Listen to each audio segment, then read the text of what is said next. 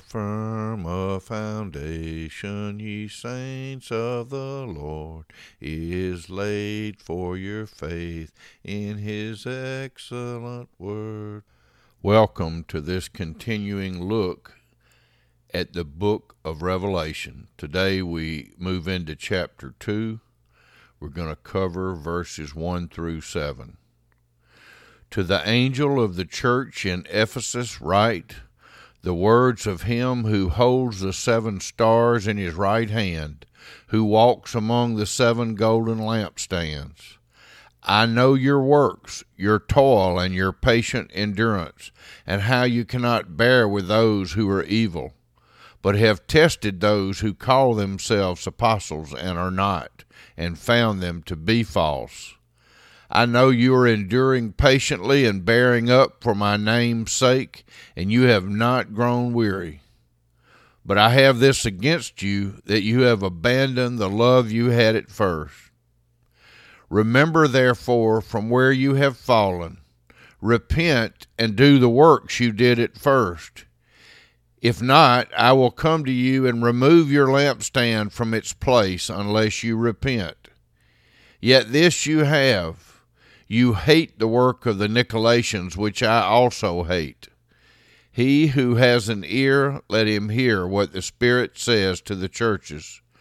To the one who conquers, I will grant to eat of the tree of life, which is in the paradise of God.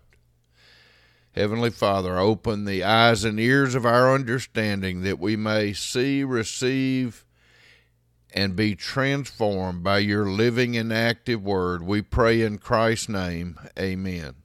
Jesus is speaking to the church at Ephesus. This revelation and writing was given to John in the 90s, and that would mean that the church, which was started around 53, would have been about 40 years old. So many of the people that were there in the 90s would be like a second generation, so to speak. This church was strong when Paul was there in the 50s. In AD 53, Paul spoke of the church and said that all the Jews and Greeks who lived in the province of Asia heard the word of the Lord, talking about how powerful that church was. So a great change had taken place. And Jesus Christ himself is writing a letter addressing that change. And you and I and all who are a part of the body of Christ neglect to our own harm to look at these letters to these 7 churches and see the teaching to us today of what Christ was teaching then through John for these churches. And we need to read these letters and understand what God has called us to as a local fellowship or local body of the body of Christ. So, John is writing the letter to Ephesus, quoting Jesus, and he says, these are the words of him, referring to Jesus, who holds the 7 stars in his right hand. The stars represent the angels of the church of Ephesus, who walks among the 7 golden lampstands, meaning the 7 churches. And then in the words of Jesus, he says, I know your works. He knows what they've done.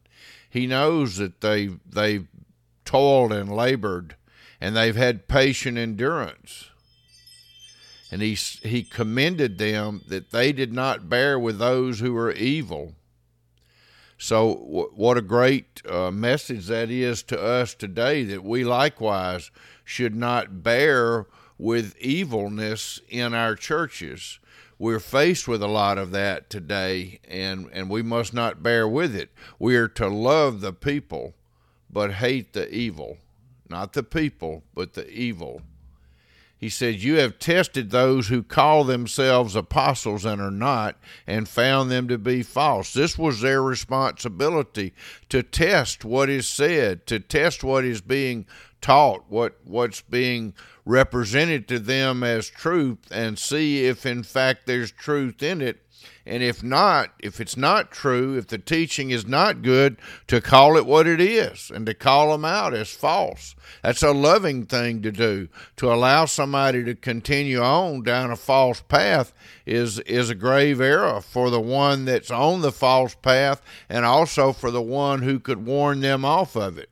So the church at Ephesus was strong in pointing these things out, and Jesus commended them.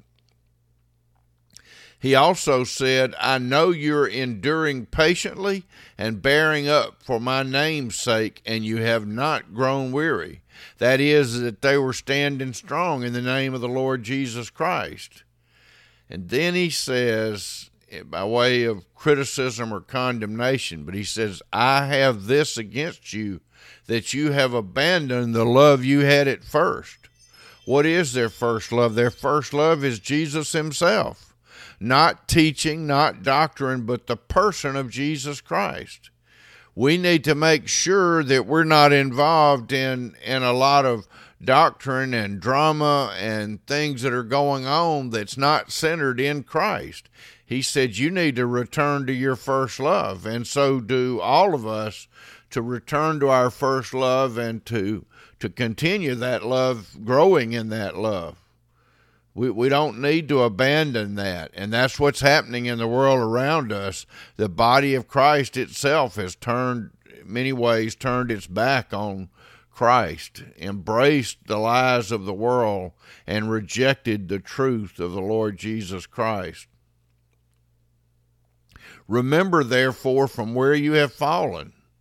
Look back and see where you were, and think of how far you have fallen, he's saying to them. And he's saying it again to us. Repent, he says in 1 John 1, he said, if we confess our sins, he is faithful and just to forgive us and cleanse us of all unrighteousness. He said, and do the works you did at first. Do what you did all along. Follow hard after the Lord Jesus Christ. Let him be first in your life in every way. Let him be first. Do the works you did at first. And then he gives a warning. He said, if not, I will come to you and remove your lampstand from its place unless you repent. Now, what obviously Jesus, who's talking through John, is not saying here, he's not saying that he rewards people for their works and he punishes them for their failure to work. What he is saying is we need to put first things first, and if we're not putting first things first, then this is indicative of the lack of a relationship to start with. And then he comes back to congratulate them again. He said, yet this you have, you hate the work of the Nicolaitans, which I also hate. Now, there's a lot of speculation about the Nicolaitans and what that means, and nobody knows that answer for sure. But what we do know is that the activities that they engaged in, the Nicolaitans, Jesus hated that. Not them, but hated the works of the Nicolaitans, the so-called works. These would be evil works, not good works. So he said, he who has an ear, do we have ears? Yes, we do. Did the church at Ephesus have ears? Apparently not, because there is no longer a church there. In fact, there's no longer a city there and hasn't been since the 1300s. He who has an ear, let him hear what the Spirit says to the churches. The Holy Spirit of the Lord Jesus Christ, the Holy Spirit, the third person of the Trinity, says, to the one who conquers, I will grant to eat of the tree of life, which is in the paradise of God. The one who conquers is the one who enters by the narrow gate through Jesus, who places their trust, their faith in the Lord Jesus Christ. By grace alone, through faith alone, in Lord Jesus Christ alone, is the one who conquers, because Jesus has conquered sin, death, and the grave. And when we receive Christ as our Lord and Savior by faith, then we're in Christ, and sin no longer has dominion over us. And when we believe in the Lord Jesus Christ, even though our body will one day die unless Jesus comes back first, we will not experience death, because he who lives and believes in the Lord Jesus Christ will never die. The body will go away if that happens before, if that physical death happens before Jesus returns. But the person themselves do not die, and they will be restored in the last day. He who has an ear, let him hear what the Spirit says to the churches. To the one who conquers, I will grant to eat of the tree of life. The tree of life is mentioned in Genesis 3, I think, and then again in Revelation 22, when we know that it will bear abundant fruit. And those who eat of it, those who have put their trust in the Lord Jesus Christ, will never die. That promise is not some kind of reward for a certain group of Christians, special Christians, super Christians, but this is the normal expectation for all who are in Christ, that they will enjoy these blessings in the paradise of God, that is in heaven, when we're rejoined with the Lord Jesus Christ fully. What is Jesus' message to the church? The same message that he has to each of us today. God doesn't change. His word doesn't change. He's saying that we need to work and bear up with patient endurance the challenges of this world. We need to join God in hating what is evil, not people, but the evil itself. That we need to test all prophets and see whether they're false or real. The only way we do that is by spending time in the Word and time in prayer. And then when we hear false doctrine, we will know it. And we need to endure patiently. We need to persevere and bear up for the name's sake of the Lord Jesus Christ, not grow weary in well-doing. He warns us against not abandoning our first love, our love for Jesus Christ. He's saying, take an honest look at where you are, where you've fallen to from your first love. Repent and come back to your first love. He said, if we're not trusting in the Lord Jesus Christ, then he will, quote, remove our lampstand from its place.